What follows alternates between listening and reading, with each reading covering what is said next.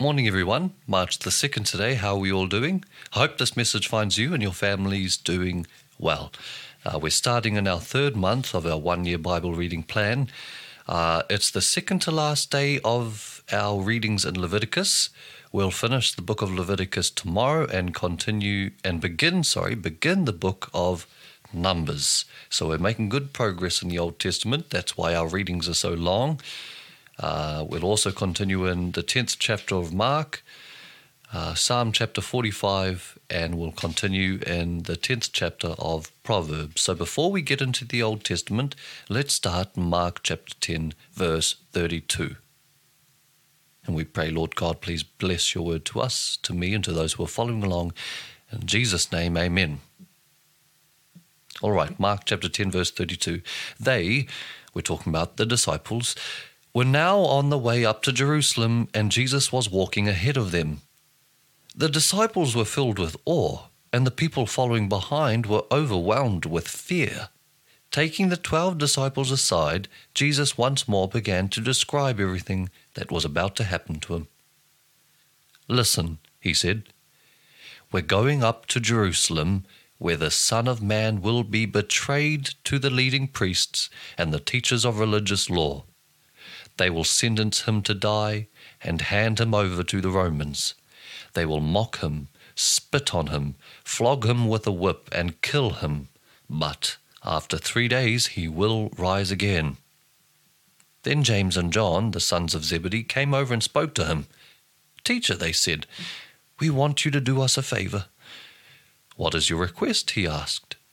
They replied, "When you sit on your glorious throne, we want to sit in places of honor next to you, one on your right and the other on your left." But Jesus said to them, "You don't know what you are asking. Are you able to drink from the bitter cup of suffering I am about to drink? Are you able to be baptized with the baptism of suffering I must be baptized with?" "Oh, yes," they replied, "we are able." Then Jesus told them, "You will indeed drink from my bitter cup and be baptized with my baptism of suffering. But I have no right to say who will sit on my right or my left. God has prepared those places for the ones he has chosen." When the 10 other disciples heard what James and John had asked, they were indignant. So Jesus called them together and said, "You know that the rulers in this world lord it over their people, and officials flaunt their authority over those under them. But among you it will be different. Whoever wants to be a leader among you must be your servant, and whoever wants to be the first among you must be the slave of everyone else.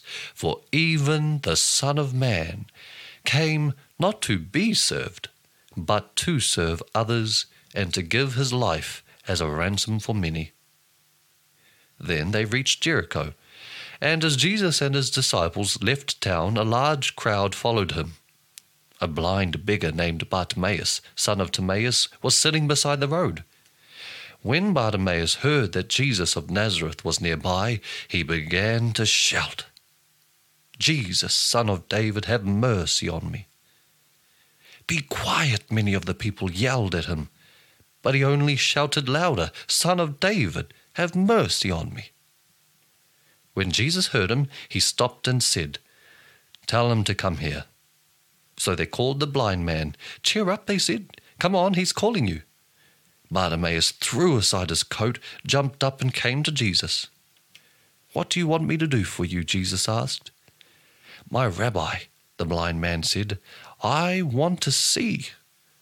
And Jesus said to him, "Go, for your faith has healed you." Instantly the man could see, and he followed Jesus down the road. All right, let's go into our Old Testament reading. Leviticus chapter 25. We'll be beginning in verse 47. And just remember, these are the laws and decrees that God gave to the nation of Israel through the prophet Moses. And we no longer live under these laws because Jesus came, lived a perfect life, fulfilled the law and the demands of the prophet. He gave himself up as a sacrifice, the perfect sacrifice, the Lamb of God, He died on a cross. 3 days later, he rose from the dead. He is now seated at the right hand of the Father in glory. One day he'll return in judgment. He will judge the living and the dead. He'll destroy sin and death once and for all. And those who believe in the Lord Jesus Christ will receive the gift of eternal life. Eternal life can be yours right now. And the reason why I often remind you guys with what I've just said is because we mustn't interpret the Old Testament and come to the conclusion that we have to follow these laws. We don't. Because of what I just said, Jesus came and he's coming again, and those who believe in him shall be saved. All right? I hope that made sense. Leviticus chapter 25, verse 47. Suppose a foreigner or temporary resident becomes rich while living among you. If any of your fellow Israelites fall into poverty and are forced to sell themselves to such a foreigner or to a member of his family, they still retain the right to be bought back, even after they have been purchased. They may be bought back by a brother, an uncle, or a cousin. In fact, anyone from the extended family may buy them back. They may also redeem themselves if they have prospered. They'll negotiate the price of their freedom with the person who bought them. The price will be based on the number of years from the time they were sold until the next year of Jubilee, whatever it would cost to hire a worker for that period of time. If many years still remain until the Jubilee, they will repay the proper proportion of what they received when they sold themselves. If only a few years remain until the year of Jubilee, they will repay a small amount for their redemption. The foreigner must treat them as workers hired on a yearly basis. You must not allow a foreigner to treat any of your fellow Israelites harshly. If any Israelites have not been bought back by the time the year of Jubilee arrives, they and their children must be set free at that time, for the people of Israel belong to me. They are my servants, whom I brought out of the land of Egypt. I am the Lord your God. Do not make idols or set up carved images or sacred pillars or sculptured stones in your land so you may worship them. I am the Lord your God. You must keep my Sabbath days of rest and show reverence for my sanctuary. I am the Lord. If you follow my decrees and are careful to obey my commands, I will send you the seasonal rains. The land will then yield its crops, and the trees of the field will produce their fruit. Your threshing season will overlap with the grape harvest, and your grape harvest will overlap with the season of planting grain.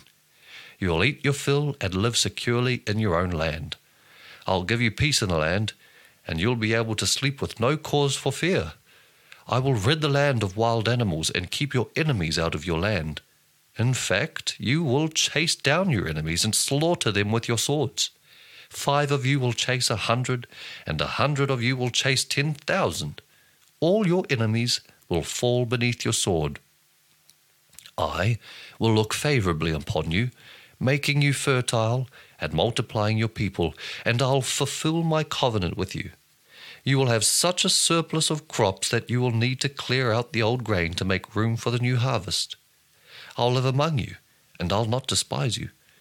I'll walk among you. I'll be your God, and you'll be my people. I am the Lord your God who brought you out of the land of Egypt, so you would no longer be their slaves. I broke the yoke of slavery from your neck so you can walk with your heads held high. However, if you do not listen to me or obey all these commandments, and if you break my covenant by rejecting my decrees, treating my regulations with contempt, and refusing to obey my commands, I will punish you.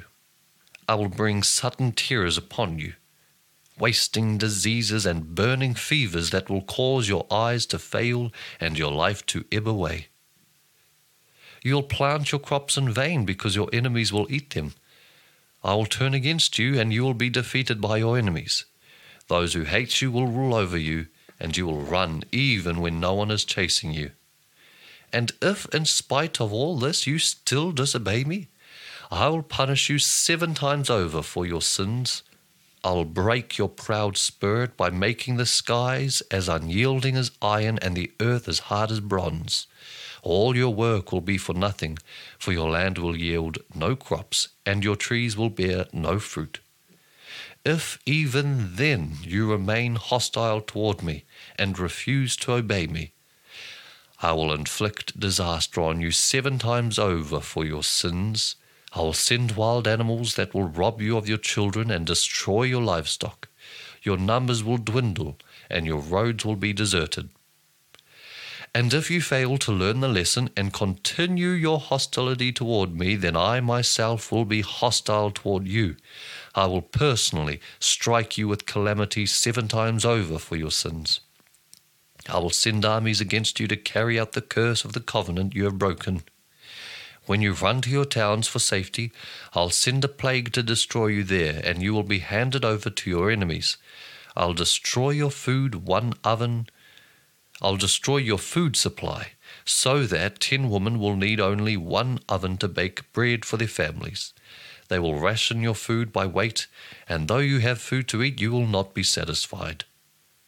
If in spite of all this you still refuse to listen and still remain hostile towards me, then I will give full vent to my hostility. I will punish you 7 times over for your sins. Then you will eat the flesh of your own sons and daughters. I'll destroy your pagan shrines and knock down your places of worship. I will leave your lifeless corpses piled on top of your lifeless idols, and I will despise you. I will make your cities desolate and destroy your places of pagan worship. I will take no pleasure in your offerings that should be a pleasing aroma to me. Yes, I myself will devastate your land, and your enemies who come to occupy it will be appalled at what they see. I will scatter you among the nations and bring out my sword against you. Your land will become desolate, and your cities will lie in ruins. Then at last the land will enjoy its neglected Sabbath years as it lies desolate while you are in exile in the land of your enemies. Then the land will finally rest and enjoy the Sabbaths it missed. As long as the land lies in ruins, it will enjoy the rest you never allowed it to take every 7th year while you lived in it. And for those of you who survive, I will demoralize you in the land of your enemies. You will live in such fear that the sound of a leaf driven by the wind will send you fleeing. You will run as though fleeing from a sword, and you will fall even when no one pursues you. Though no one is chasing you, you will stumble over each other as though fleeing from a sword. You will have no power to stand up against your enemies. You will die among the foreign nations and be devoured in the land of your enemies. Those of you who survive will waste away in your enemies' lands because of their sins and the sins of their ancestors. But at last, my people will confess their sins and the sins of their ancestors for betraying me and being hostile toward me. When I have turned their hostility back on them and brought them to the land of their enemies, then at last their stubborn hearts will be humbled, and they will pay for their sins. Then I will remember my covenant with Jacob, and my covenant with Isaac, and my covenant with Abraham, and I'll remember the land. For the land must be abandoned to enjoy its years of Sabbath rest as it lies deserted. At last, the people will pay for their sins, for they have continually rejected my regulations and despised my decrees. But despite all this, I will not utterly reject or despise them while they are in exile in the land of their enemies. I will not cancel my covenant with them by wiping them out, for I am the Lord their God. For their sakes I will remember my ancient covenant with their ancestors, whom I brought out of the land of Egypt in the sight of all the nations, that I might be their God. I am the Lord. These are the decrees, regulations, and instructions that the Lord gave through Moses on Mount Sinai as evidence of the relationship between himself and the Israelites. Chapter 27 of Leviticus starts by saying, "The Lord said to Moses, give the following instructions to the people of Israel. If anyone makes a special vow to dedicate someone to the Lord by paying the value of that person, here is the scale of values to be used. A man between the ages of 20 and 60 is valued at 50 shekels of silver, as measured by the sanctuary shekel. A woman of that age is valued at 30 shekels of silver. A boy between the ages of 5 and 20 is valued at 20 shekels of silver. A girl of that age is valued at 10 shekels of silver. A boy between the ages of 1 month and 5 years is valued at 5 shekels of silver. A girl of that age is valued at 3 shekels of silver. A man older than 60 is valued at 15 shekels of silver. A woman of that age is valued at 10 shekels of silver. If you desire to make such a vow but cannot afford to pay the required amount, take the person to the priest. He will determine the amount for you to pay based on what you can afford. If your vow involves giving an animal that is acceptable as an offering to the Lord, any gift to the Lord will be considered holy. You may not exchange or substitute it for another animal, neither a good animal for a bad one, nor a bad animal for a good one. But if you do exchange one animal for another, then both the original animal and its substitute will be considered holy. If your vow involves an unclean animal, one that is not acceptable as an offering to the Lord, then you must bring the animal to the priest. He will assess its value, and his assessment will be final, whether high or low. If you want to buy back the animal, you must pay the value set by the priest plus 20%. Okay. Let's go to the book of Psalms. We're beginning chapter 45 today. This psalm is for the choir director. It's a love song to be sung to the tune Lilies. Don't ask me what the tune sounds like. I have no idea. I'm sure it's beautiful. It's a psalm of the descendants of Korah, and it says, "Beautiful words stir my heart. I will recite a lovely poem about the king, for my tongue is like the pen of a skillful poet. You are the most handsome of all. Gracious words stream from your lips. God himself has blessed you forever. Put on the sword, O mighty warrior. You are so glorious, so majestic. In your majesty ride out to victory, defending truth, humility, and justice. Go forth to perform awe-inspiring deeds. Your arrows are sharp, piercing your enemies' hearts. The nations fall beneath your feet. Your throne, O God, endures forever and ever.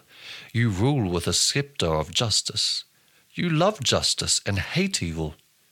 Therefore God, your God, has anointed you, pouring out the oil of joy on you more than on anyone else. Myrrh, aloes, and cassia perfume your robes. In ivory palaces the music of strings entertain you. King's daughters are among your noble women. At your right side stands the queen, wearing jewelry of finest gold from Ophir. Listen to me, O royal daughter. Take to heart what I say. Forget your people and your family far away, for your royal husband delights in your beauty. Honor him, for he is your Lord. The princess of Tyre will shower you with gifts. The wealthy will beg your favor. The bride, a princess, looks glorious in her golden gown. In her beautiful robes she is led to the king, accompanied by her bridesmaids. What a joyful and enthusiastic procession as they enter the king's palace. Your sons will become kings like their father. You will make them rulers over many lands.